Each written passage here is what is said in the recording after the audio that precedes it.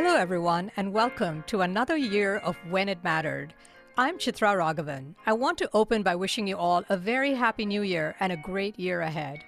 I thought it would be so nice to start the new year with a heartwarming success story. This is the rags to riches journey of a Portuguese Roman Catholic immigrant to Canada named Braulio Rocha, who just 5 years ago was a humble janitor at a Jewish synagogue. But one day, Rocha, an amateur photographer, seized a rare opportunity to trade in his mop for a camera to shoot a bris when the real photographer was a no-show. It was one of the most consequential moments of a life filled with adversity. That bris led to other brises and bar mitzvahs, and today Rocha has become the bar mitzvah photography king of Montreal, as proclaimed in a lovely recent New York Times profile.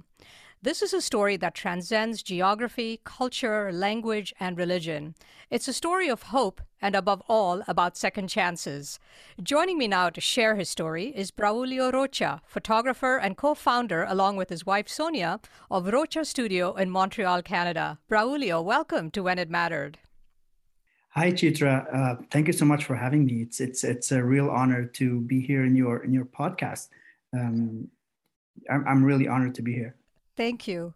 Well, tell us a little bit about that day, that moment a little over 5 years ago at the synagogue. What was the synagogue and what were you doing that day when you made the leap to photographer? What was that moment in time like?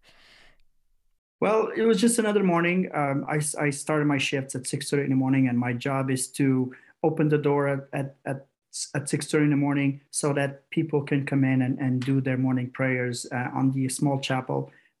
The building has a big synagogue and a small chapel, and every morning there's a minyan service. In my job, my first job was to open the door, make sure the door is unlocked so that people can come in and do their morning prayers. And then occasionally there's bar mitzvahs, there's bris, there's little private events that happen. So my job was to be there, make sure the door is open. And then, it's especially in the winter with snow and salt, the floor gets really dirty. So my job is to keep the floor clean. Especially when there's events, the place has to look good and clean.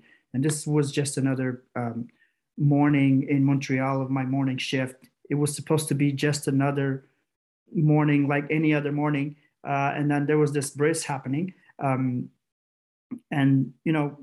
me minding my own business, and then I hear the grandmother of the baby panicking almost because the bris is about to start. The photographer is not there, and they reach out to the photographer, and he had I don't remember correctly if it was a car accident or if a flat tire. He had an issue and he couldn't show, and it was that pivotal moment that I always wanted to be. I always loved photography. I was an amateur photographer. I always carry a camera in the trunk of my car.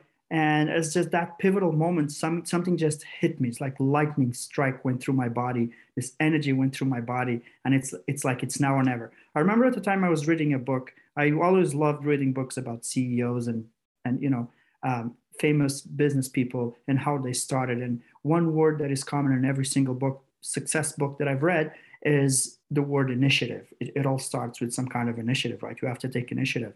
And I didn't even think. It was an impulse. I just grabbed my radio because the building is big. We communicate, the team of staff communicates with each other through walkie-talkies. And I reach out to my boss, who's also Portuguese, who's been living in Montreal for decades now. He's the superintendent of the building. And I said, look, Jose, the photographers in our show, I've had conversations with you that I would like one day to pursue photography. And I have my camera in my car, and there's no photographer, and I just want to take these pictures for them. Could you find somebody to come here and take my spot for a couple of hours? I'm going to clock out for a couple of hours and shoot this event for this family. Now, when I asked him, I hadn't asked the family yet. So it was really a chance. Like, I took a leap of faith. I took a chance. The family could have said no, right? Yep. So I asked my boss first, and then I asked the family. It should have been the other way around, right? But I just had faith. I had this faith that it's going to happen. It's now. So you asked, and they said yes. And then my boss said, "Okay, I'm going to send Mario upstairs.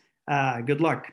So I went to the family and I pitched. What I did was basically a pitch. I pitched it. Your photographer's not coming. I'm an amateur photographer. I have my camera in my car. sorry about my appearance. I have my janitor uniform, but I can do this for you. I'm not going to charge you anything because I'm an amateur. I'll just take the pictures for you and your family. And then she went and talked to her son, very well dressed family. You can tell this was a wealthy family. And the son was kind of looking at me, a janitor, taking pictures of our bris, but it was either the janitor or no pictures, right? So he said, okay, let's do it. And so Wow. And they did pay you, didn't they? So I took the pictures. I adrenaline took over. So there was no fear in my heart because adrenaline just took over. I was not nervous. I felt like there was this higher power in charge. Like I wasn't in charge anymore. Like the camera became a part of me as I'm doing this, right? And then I edited the pictures and I delivered the pictures a week later. And the grandma, she was so happy with the pictures that she gave me 180, 100, I don't remember, 150, 180 Canadian dollars. And I was so happy. It was, oh my God, I make $12.50 an hour and I just made $150. This is amazing. Well, one of the other key things, you talked about initiative, but the other key thing is to be prepared. If you didn't have your camera in your car, you couldn't have reacted so quickly, right? I mean, that's the other big piece of it is you were prepared to jump when the opportunity came. Exactly. I always believe that there's opportunities that happen in front of us every single day. We just don't see it. We're so busy. We're stuck in traffic. We're rushing to work. We're working. We have family. We have bills to pay. Like life is lived in such a high speed these days. There's things happening in front of us that we don't realize that certain things might be an opportunity that's being presented in front of you and you're not seeing it and then you don't react to it. So your life is just going to be the same over and over and over again, right? And Yes. this was one of those moments where I just stopped and listened. I just stopped and listened. And then my leg moved towards that grandmother, my right leg, and then my left leg, and then my right leg again. Next thing I know, I'm in front of her and I'm pitching in to take the pictures. So, how did that first bris photography session lead to other sessions and for you to kind of become the featured photographer at the synagogue and its congregants? So, once the grandmother pays me, she's happy. It empowers me, right? Like, okay, this woman was happy with the pictures. So maybe there's something here happening, right? And then there's a perfect storm of events that contribute to starting a business. So I felt empowered, right? So I go and knock on the door of the director of the synagogue, and I told her what just happened. And the synagogue organizes its own events sponsored by the synagogue, Purim, Hanukkah, high holidays, all kinds of events. Not the private one, like the bar mitzvahs and the bris and the weddings. Those are private events. Families book the sanctuaries and the reception hall. They book the building and they host their own event. But events organized by the synagogue, right? And on the building of the synagogue, there's two schools. And those two schools, they used to organize a lot of events in the synagogue. Beautiful events, like for the kids and for the parents, full of colors, full of joy, full of love. And the synagogue would hire a photographer to capture these moments. And usually it was the same guy all the time, or they wouldn't hire a photographer at all. So I went emboldened, empowered by this grandmother who just loved the pictures. I just one day I just fill myself with courage and I go with my janitor uniform and I knock on the door of the director and I said, hey, I want to talk to you about something. And then I pitched in and I said, instead of hiring a photographer, why don't you hire me? I'm here. I know the building. I know where every single shadow, where the light is falling in. I know everything about this building. I know how this building breathes. I know how this building talks. I know exactly what time the shadows are going to be in a certain specific time. So why don't you give me a chance? Let me do the pictures for you guys instead of hiring a photographer. And then they told me, would you do one event for us for free? And then if we like it, we'll work something out. So, the next day I'm shooting an event. They had somebody coming in for a conference on a Tuesday night. I'll never forget Tuesday night. And I took the pictures and next day I presented them to the person in charge of social media for the synagogue and they loved the pictures. And then they made a proposition to me, per event, we're gonna pay you $50. You clock out, we pay you $50, create the business, and we'll pay your business $50 per event. And then when the event is done, you clock back in. So you go back to your janitor. Basically, I would come in with my janitor uniform, do my work of mopping the floor and cleaning the toilets, And then if there was an event at 12, for example, clock out, change clothes, grab my camera, take pictures of the event. The event finishes at 2, clock back in, put my janitor clothes again, go finish cleaning the toilets or mopping the floor. So these events organized by the synagogue that usually would include the two schools, they used to have a lot of these events. So the parents of these kids started getting familiarized with me, seeing me with a camera around, right? So, and then they knew I was a janitor. And I think they could relate because, they're part of a community whose ancestors also came to North America with nothing, right? They run away from genocide and from persecution, and they come to North America with nothing. And this generation of parents is the generation who grew up listening to the stories of their parents or their grandparents who came to Montreal with nothing and built something. So they see me doing this, and it's okay. This guy reminds me of my grandfather. So there was a connection there. So the parents see me all the time with the camera, and eventually, a parent came to me, say, "Hey, I have my son's bar mitzvah coming up. Is this something that you do?" And so it started. Wow, that's an incredible story. And what an amazing sort of make or break opportunity for you, that first bris, given all the more remarkable given your childhood and where you were born and raised and how you were raised and all of the early failures in your life. So let's take us back a little bit in time to when you were in Portugal growing up, your parents, who you were then, and I think that also sort of brings into relief what an amazing break this was for you. Yeah. So my mom was born in Angola when Angola was still a Portuguese colony, and her family, my grandmother was black, and my grandfather was. I never met my grandfather, but I believe he was half black, half white. But my grandmother was white, and they had a good life in Angola before the war that started for independence. My mom had a good life. They had from my mom's stories, they had like a huge farm, and my dad was born in Portugal, and his parents emigrated to Angola when my dad was still very young.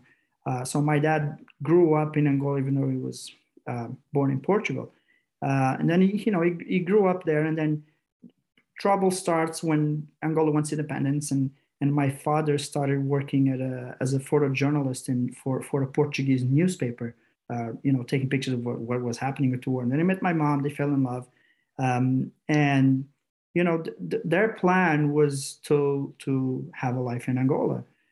They both loved the country, but then with independence war, there was a lot of things that happened, and they had to leave Angola only with what they had in their body. They are basically war refugees, right? And because they both had Portuguese passport, they were allowed to get on a plane and come to Portugal. So they basically leave Angola. My mom was pregnant of me. They leave Angola and they lost everything, everything that they had. They had to leave behind.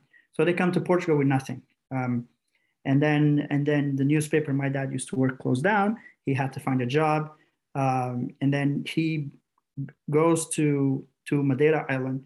There was a job opportunity. He goes to Madeira Island, and then my mom joins me, and then I'm a year old or something. My mom joins my dad, and they had to start from zero, and we were very poor. We lived in, I think in North America called project or social housing. It's apartment complex built by the government because they couldn't afford to buy a house or buy their own place. So I was raised in a very poor neighborhood, and I had a kind of, I don't know the word in English, a triblade. It's like I had a childhood that wasn't peaceful. Turbulent. Yes. Mm-hmm. I had a bit of a turbulent childhood. We always had food on our table. We always had shoes in our feet, and they put me to school, and I was a really good student because I always had good muscle memory. But my dad started growing this frustration in him because things weren't going good. Madeira is a very hard place. If you go to Madeira on vacation, it's a paradise. But if you work and live there, it's very, very hard. And things weren't happening the way he was planning. So he lashed out on me a little bit, and he was violent. And many times he was violent with me. And I think the psychological effect of the violence that was thrown towards me. I went from being a really good student to being a bad student, and then I just dropped out of school before I even finished high school. And then, to make things worse, my parents, they're not getting along. They end up divorcing, and my mom got cancer, breast cancer. She's alive. She survived, thank God. So I really had to go and find a job. And my brother and sister, they're younger than me.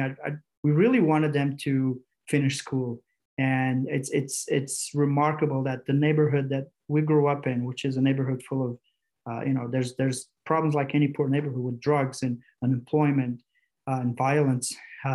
My mom always did an incredible job keeping the three of us away from drugs. Like I've never had drugs in my entire life.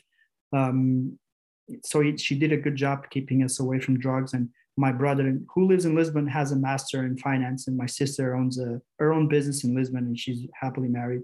So she really did an amazing job keeping us away from trouble. But I am the one who had to drop out of school. I just, with the things that were happening at home, I couldn't focus, I couldn't concentrate, so I didn't finish high school. Did your dad ever tell you what was triggering his anger towards you and violence? I remember hearing when I was younger. I remember when he was frustrated. I remember hearing, "It's all because of you. It's all because of you. All the problems is because of you. Ever since you were born, it's just problem after problem." But now I believe that if financially things were better, I think he would have probably find professional help, and become better. Like I don't hold it against him. I forgive him. We've yesterday I FaceTime him so that he could see his granddaughter. Like I love my father.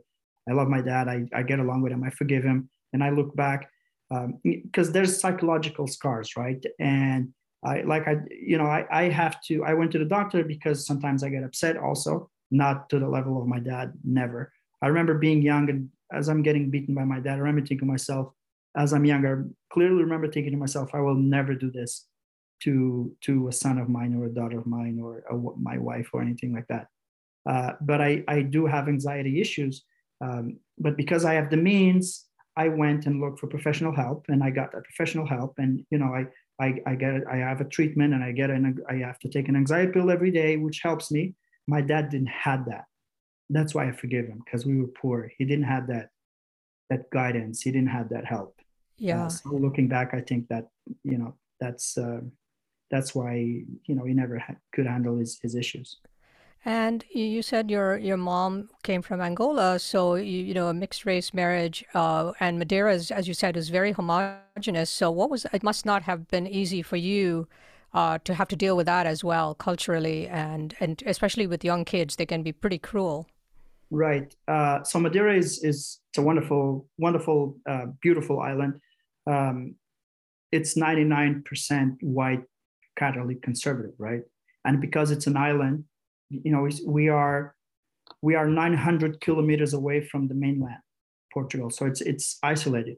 It's a civilized place. Like if you go there on vacation, it's a beautiful civilized place, and everybody, there's internet, and it's not a third world island per se, but it's very conservative in their ways, right? So 99% is white conservative, and we move into this neighborhood where everybody's white and everybody's Catholic and everybody's very conservative, and we have a darker skin, right? And then growing up, many times you know, at the time there was no PlayStations or internet or cable TV. We didn't have a cable TV until I was like 18 years old. There was only one channel, right? So what do kids do? They play outside. We play soccer, which is religion in Portugal, and we play all kinds of games outside, right? Hmm. And many times, like I got into a lot of fights. I had to defend myself. I didn't have an older brother. I didn't have cousins because we were alone in Madeira. It was just me, my parents, my siblings who were much younger than me. So I had to get into a lot of fights to defend myself. There was attempts of bullying me. Um, I never I'm proud to say I never let anybody bully me without getting back at them.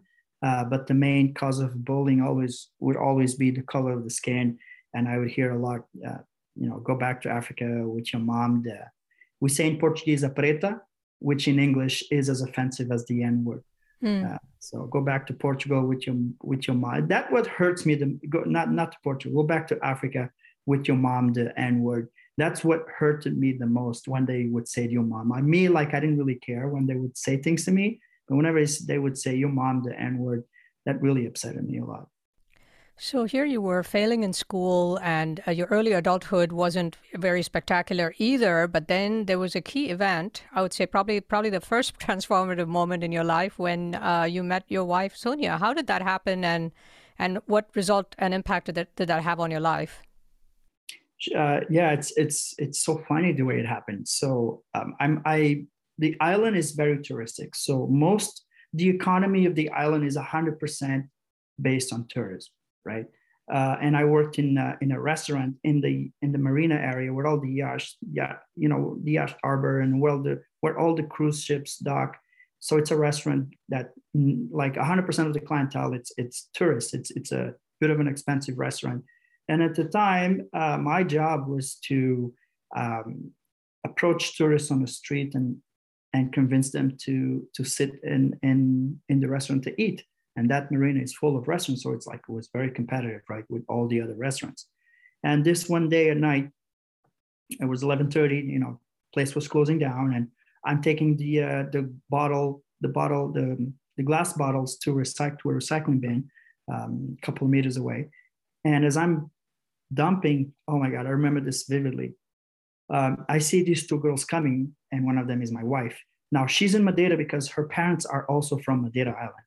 They've been living in Canada for 40 years, 50 years, but they used to go back. They have a house for vacation there, so they would always go back on vacation. And this hot summer night in 2012, my wife went with a Canadian friend, and they were just strolling in the marina area because Madeira is an extremely safe place to be. You go and you walk on any time of the night with your kids, just you and your kids, and nobody will bother you. So it's two girls walking along at night. It's incredibly safe. So she's just strolling around with her friend. And I remember at the time, I was very fit. I used to go to the gym every day.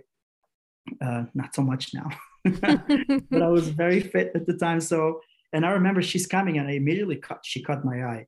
So usually I would take bottles out of the bin until it's half full, and then I would dump the rest. But I see these two girls, so I have to show up. So I just grabbed the whole bin, flexing my muscles, just so she could see my muscles. It was so stupid because I hurt my back. So I see her, and she caught my eye, and then she's walking towards the restaurant. So I'm walking past them very, very fast, really fast. And then I grab a menu, and they're passing by, and I say, "Hi, good evening. Are you guys from around?" And I say, "No, we're from Canada. We're just passing by. We don't really want to eat now." I say, "No. The restaurant is calling, but let me show you the menu. Come back tomorrow. It's a good place to eat, blah, blah." But I'm doing my job, but at the same time, I'm being a bit naughty because this girl caught my eye. So. Hmm. And she came back the next day for dinner. And then I asked her, what are you guys doing after this? Like, it's Friday night. Oh, we don't know anybody. We don't know anywhere. Where should we go? And then I said, "Listen, let me take you. Let me take you." She was with a friend, the girlfriend that went with her. "Let me take you guys to a local bar. It's fun. There's live music. We'll have some fun." And so it started. So you took the initiative once again, right? Yes, it's all about initiative. Yes, it's all So about one thing led to another, and I guess you followed her to Canada, and then you got married, and you got the job right. at the synagogue. Right. So she comes back to Canada. This is summer 2012. She comes back to Canada. We stay in touch through Skype. Uh, New Year's Eve, Madeira. She goes back for New Year's Eve. She stayed there for 3 weeks, and we really, really hit it off. Like we were together every single day. Um, we really fell in love. And a day before she left, she looks at me and she says she loves me. And I was like, "I'm so happy you said it because I think I love you too." And then she tells me, "Why don't you come to Canada?" And in my wildest dreams, like, come to Canada. I don't have money. I didn't have money, and she paid my ticket. She paid the ticket was like $1,000, not cheap, but she paid my ticket. She really trusted me. She really, she barely knew me if you think about it. Just a few weeks together in a paradise scenario, right? It's completely different from a day-to-day working environment, right? In a Hmm. paradise scenario, everything is good, everything works out, right? So she really trusted her gut, I would say, and she booked a flight for me to come to Montreal, and I arrived January 17, 2013 in Montreal. Wow. So, and then you got a job at the synagogue. I guess it's the Shar Hashomayim synagogue Yeah, in Shar Montreal. Shemayim in Yep. Montreal. Um, And and what was it like after the homogenous culture of Madeira to be in this vibrant multicultural Montreal, and then here you are from a conservative Roman Catholic background to be in at a Jewish synagogue? What a transformation! oh my God, yeah. So I come from a place where, you know, people from the LGBTQ community, they don't call them LGBTQ, they call them ugly names. People who wear tattoos are either junkies or, they come from jail or they're criminals. That's what I say. People with tattoos are criminals. Jews are also not viewed as very nice people. Muslims are also not viewed as very nice people. Muslims are all terrorists. That's the environment, Hmm. So you come to Canada, and I was a bit influenced by this. Is what I grew up in, right? Now I had this little thing going for me, which was the fact that my mom, she's mixed, so she always gave us values of accepting everybody. But still, you grow up with everybody telling you these things, and being the Catholic Church now is not the same as the Catholic Church in the 80s, which is my childhood, and in the 90s, especially in an island like Madeira, which is extremely conservative, right? The Catholic Church is a bit more open now, but at the time it was extremely conservative, right? And it's very closed-minded. And then I arrived in Montreal, and I see these colors, this diversity, where everybody's so happy living in perfect harmony. I go to the gay village here in Montreal, and what do I see? Colors, vibrant, beautiful, people who love each other. And I'm looking at this and I'm saying, wait a second, this is not what they told me in Madeira Island. They look so happy. What's wrong, Hmm. Or when I see somebody who's a lawyer with tattoos, I say, this guy is not a criminal. He has tattoos, but he's not a criminal. So I start seeing this, and then I start working at the synagogue. What do I see in this community that I grew up, hearing things that are not very nice? A loving community, inclusive. They want the same things as us. They work. They have families. They love their families. They very strong in community, the concept of community. They're philanthropists, and they're very inclusive. And I'm like, this is everything that I'm seeing in Montreal goes against everything that I would hear from people growing up where I come from. It's not like that anymore. Madeira now, internet, and it's more open now. Uh, but at the time, it wasn't like that. So I was just a product of my environment, and I'm so happy that I came here and I got to see how the real world is, and those are the values that I want to instill in my daughter: acceptance and and enjoy this um, multitude of different colors and people and religions, and it's beautiful. I love it. And I'm sure that has sort of influenced you as as a photographer, and you also have said that photojournalism, your style is photojournalism. I'm sure some of that potentially came from your dad being a photojournalist, but you also have this Hollywood influence because you're a big Hollywood movie fan, and Tim Burton in particular. So your style of photography is very artsy and creative, not the run-of-the-mill bris and bar mitzvah shots. So tell us what are sort of some of your favorite photos that have been influenced by Tim Burton's movies or other movies, and how all of this has permeated into how you shoot your photographs. Right. That's a wonderful question. It started when I'm a janitor at the Shar, and the Shar is an incredible building. It's the biggest synagogue in Canada, very majestic. And I'm in the back of the synagogue doing my job, dusting the pews or vacuum. And there's a bar mitzvah happening in the front in the sanctuary, right? And the photographer, he's taking pictures of the boy and their families, and he's staging the boy. He has the boy holding the Torah and with the talit on, with the kippah on, and posing for him in front of him. And I'm in the back, and I'm seeing the full beauty of the synagogue with the lights coming from the window, with the shadows moving because the planet moves, right? The shadows are in a place now, but 5 minutes from now, they're in a different place. It's like the building is alive and talking, and I'm listening to the building, and I'm thinking to myself, what are you doing? Thinking about the photographer, what are you doing? Come here. see what I see. Like, you're missing out big time. He's up there talking to you right now. He's up there, the King of Kings, talking to you right now, and you're not listening. So when I start shooting bar mitzvahs, I have this on me, and I, like, I'm thinking to myself, there is a message that I need to put this message in my photography. So one thing that I do, whatever, because every synagogue is different, I arrived in a synagogue 10 minutes before anything starts. The place is dark. I sit down in complete silence and I just listen. That's all I do. I listen. It's dark. I don't want no lights around me. I just want to listen. And the building talks to me, metaphorically speaking. The building talks to me. The building tells me what to do. And that's what I do. Now, the inspiration for what I do absolutely comes from watching movies. When I was growing up, playing outside with my friends, they all wanted to mimic the great actors of the 80s and the 90s. I wanted to mimic the directors. I had this fascination about camera movement, you know, the shadows, the darkness, the lights. I always had this. I remember when I used to go rent movies at the time, I would always check the name of the director and the name of the screenwriter and the producer, and I learned to identify which movies were good and which movies were not, to a point that my parents, weekend, we would rent like two or three, the time was cassettes. They would send me to rent the movies because I was so good at it. So growing up when I was a young kid, I loved Tim Burton. I loved Steven Spielberg, Ridley Scott, John McTiernan, Walter Hill, just to name a few. I can remember all of them, but like, I used to love the way these guys used to direct the movies and move, the camera movement and everything else. Now, more recently, I became a huge fan of Christopher Nolan. Oh, yeah. My younger son's favorite director.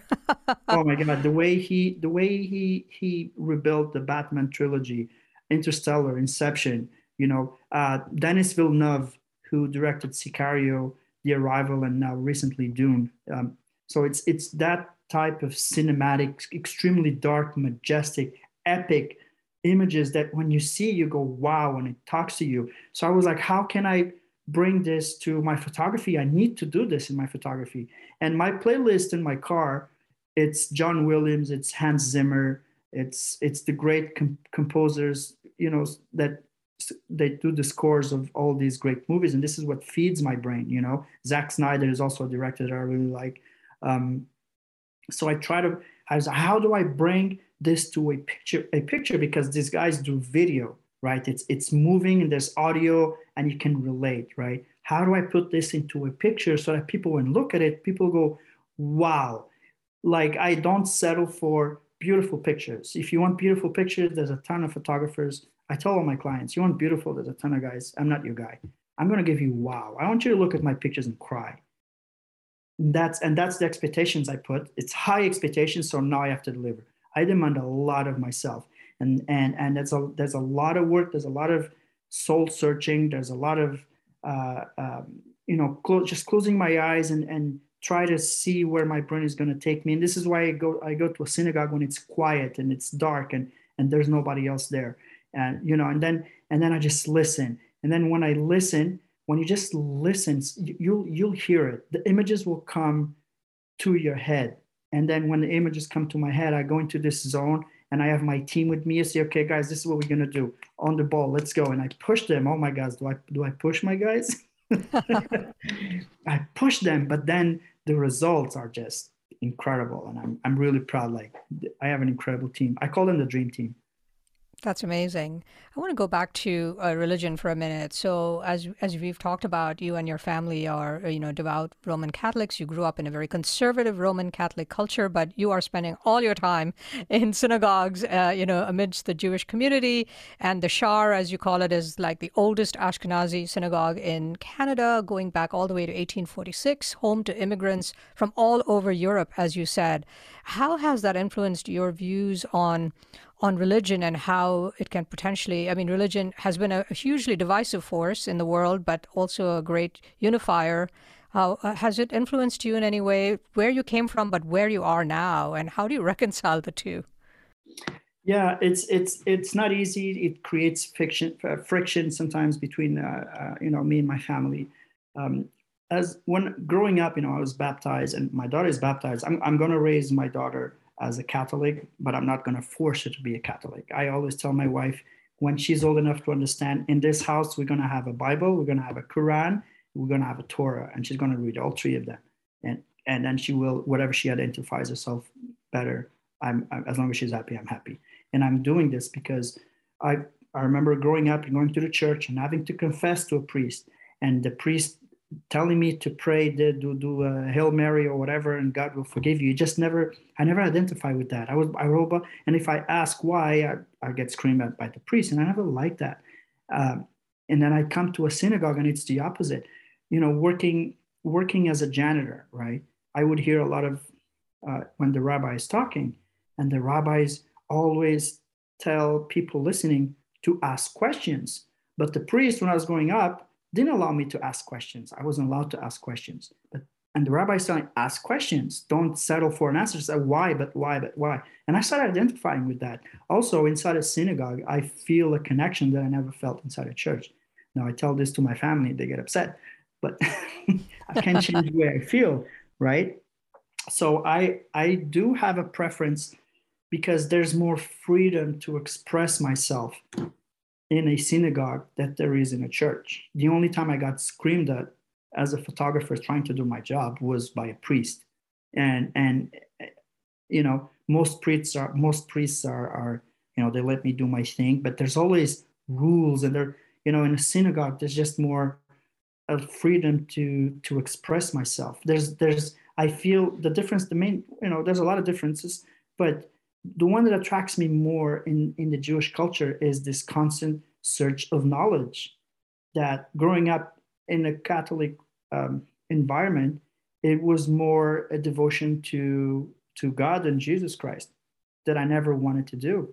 And in this one, I see almost an obsession for knowledge, ask questions, read books, watch movies. Why is an apple red? You know what I mean? What's gravity? And I feel attracted to this because it has helped me to become a better person and a better photographer. So there's a lot of friendly arguments with my family sometimes because they don't understand. But I do feel more comfortable inside a synagogue than I do inside a church. But you would never convert, right?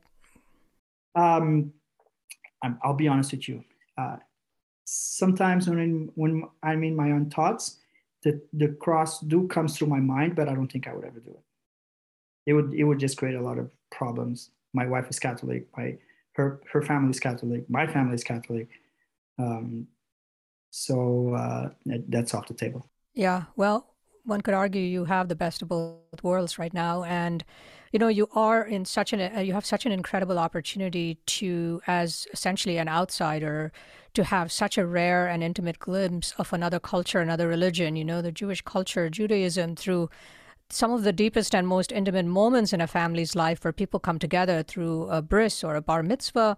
And now, from what I've read, you're now going to take it to that next level and be able to shoot Hasidic weddings, it's a closed society, and very few people have an opportunity to go in there. How did you get this opportunity, and are you excited about that? And I'm very excited about that. Actually, yesterday I delivered an Hasidic wedding that I shot 3 weeks ago, and the family was beyond, like, everybody texted me. They loved the pictures.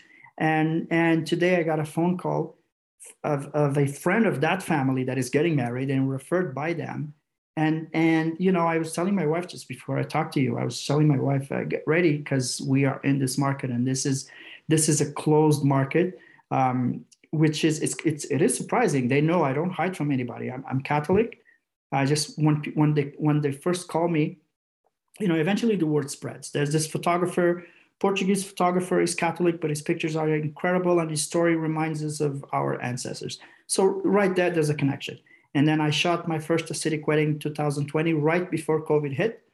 And, the family loved the pictures. And this is a family, they have a clothing business. It's not just the pictures, it's the experience, right? You have to give your clients a good experience. Then they hire me for whenever they do new collections. This family hired me for all the new pictures of the new collections. And then this is an Hasidic family. So they opened up. It's a closed community, but this family gave me an opening. They loved the pictures. Then they told this other person whose wedding I shot in December 15th. She loves the pictures. Now she told another friend. And this community, they live in the most expensive postal code in Montreal. These are families who have a lot of kids. So once you fall into a family, even though they look very conservative, very humble, these are families that live well. Once you do a good job with the oldest kid, you're set. And this is a market that I really wanted to get in because it's a market that's going to keep me busy. There's no high season. It's all year. It's events all year. And I'm surprised because I finally get a foot in that door, and I'm getting in knowing that all the photographers in that community are Jewish, and not just Jewish. They are Hasidic Jews. That's amazing. The community is now giving me, who I'm not Jew. They are giving me the responsibility to host their events. And I'm sure visually it's an incredible opportunity. The visuals of a Hasidic wedding, it must be amazing to be able to see that and to document that. Oh yeah, it's so different. It's so interesting. And there's certain things that we have to adjust.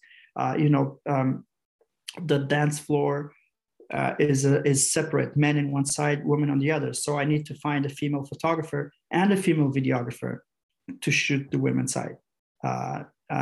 There's always, throughout the event, there isn't a single moment where we sit down and relax. There's always something meaningful happen, and you have to be aware of these things because they're very important for the families. Like you have to be focused and concentrated 100% of the time. And then there's the mitzvah dance, which is, it's kind of a party that starts after the party. The reception finishes at midnight 30, then starts another party called the mitzvah dance. And then I have another team coming in at midnight because we're exhausted, right? We just worked all day. So there's another team coming at midnight because it's going to be until 4 o'clock in the morning. So it's a huge logistic, what's the word in English? It's like logistically wise, it's big, but it's also very rewarding. It's beautiful. It's a lot of energy. They don't stop dancing. When you look at those communities, when you see on TV, they have this very humble way of looking, right? But they party. They party. And that makes for great photography. Oh yeah. Incredible reactions. Incredible. And so I want to circle back to what you said about your father, and going back to your personal life here.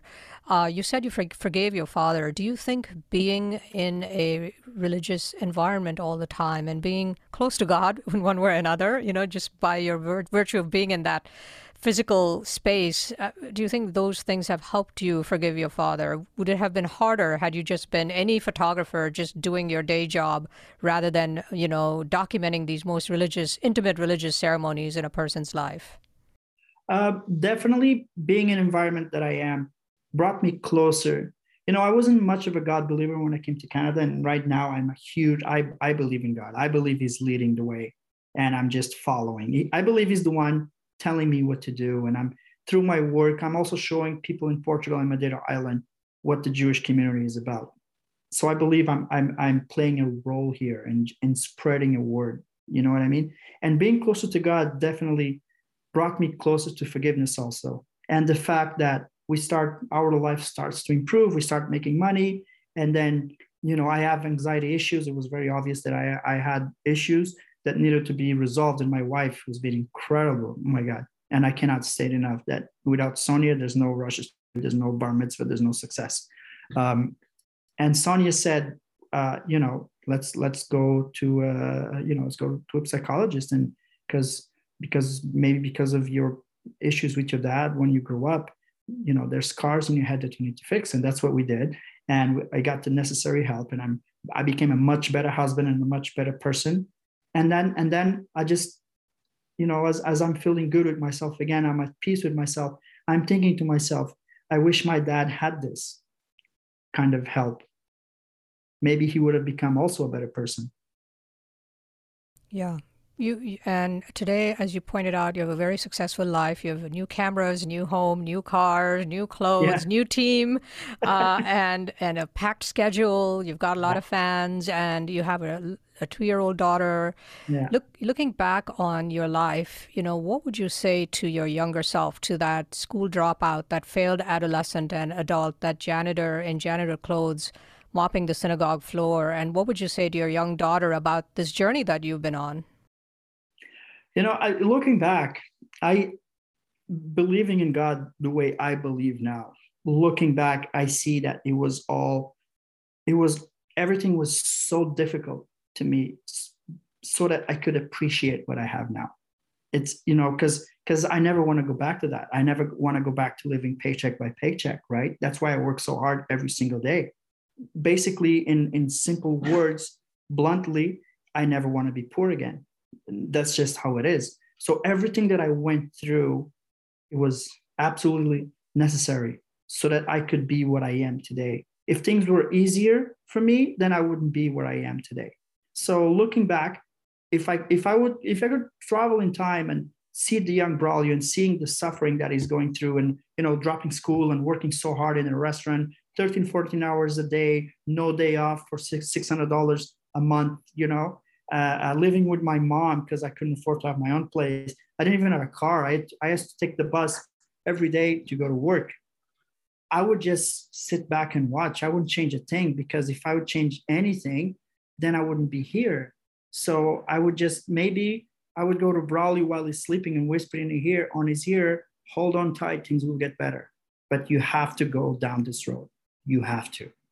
Because of COVID-19, have you had any kind of insights into death? You spend a lot of your time shooting images about life and bar mitzvahs and brises and, things that celebrate life. But given COVID-19, right, we are all also thinking about the fact that so many people have died and so many people have come close to death, and we're all under the risk of COVID-19.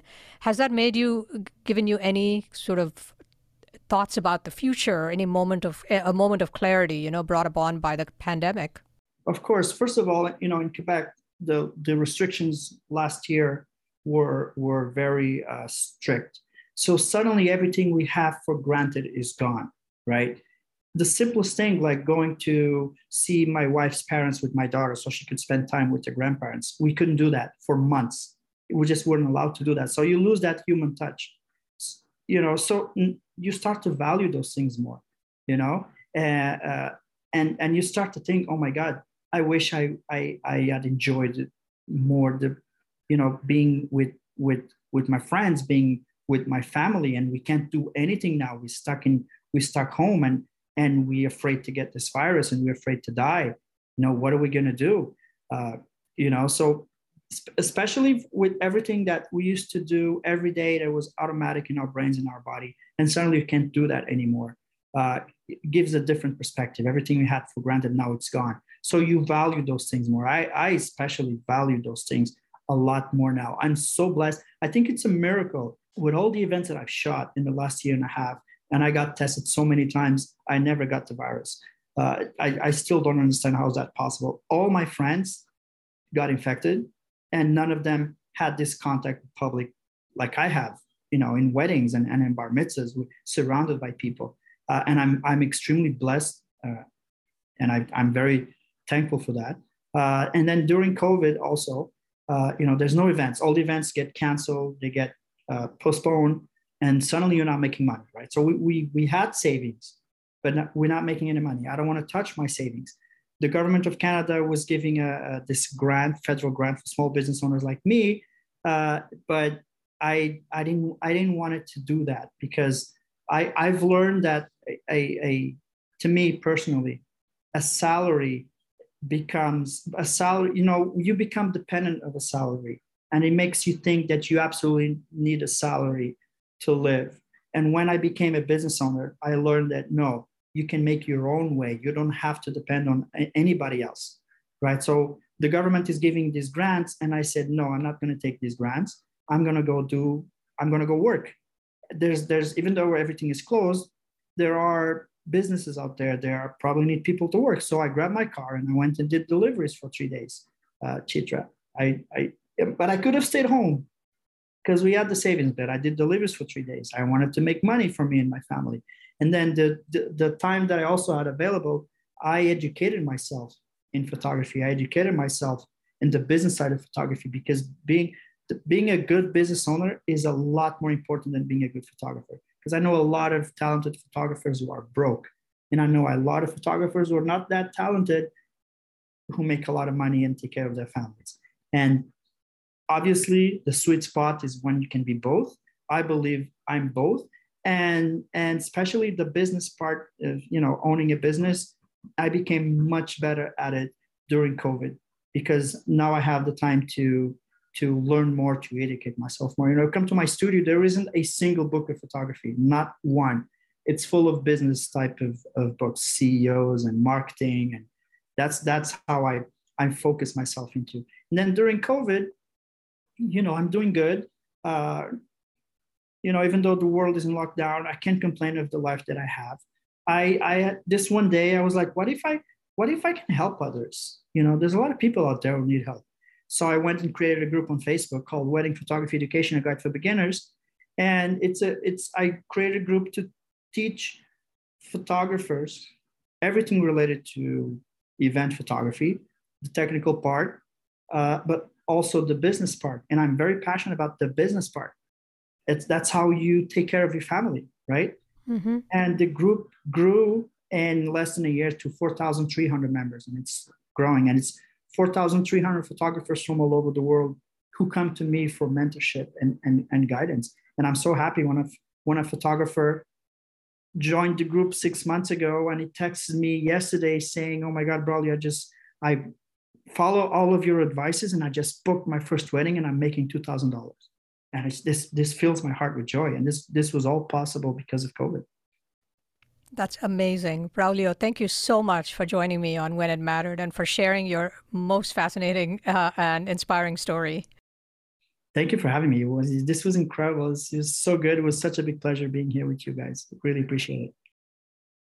Braulio Rocha is a Portuguese Roman Catholic immigrant to Canada and star photographer to Montreal's Jewish community, specializing in bar mitzvahs and soon Hasidic weddings. He's the co-founder, along with his wife Sonia, of the Rocha Studio in Montreal. You can check out his photography at his website at rochastudio.ca or find him on Facebook or Instagram. This is When It Mattered. I'm Chitra Raghavan. When It Mattered is a podcast from Good Story, an advisory firm helping technology startups with brand strategy, positioning, and narrative. Our producer is Jeremy Kaur, founder and CEO of Executive Podcasting Solutions, with production assistance from Kate Cruz. Our creative advisor is Adi Wineland, and our research and logistics lead is Sarah Muller. Don't forget to subscribe to the show on Apple Podcasts or your preferred podcast platform. And if you like the show, please rate it 5 stars, leave a review, and do recommend it to your friends, family, and colleagues. For questions, comments, and transcripts, please visit our website at goodstory.io or send us an email at podcast@goodstory.io. Join us next week for another episode of When It Mattered. I'll see you then.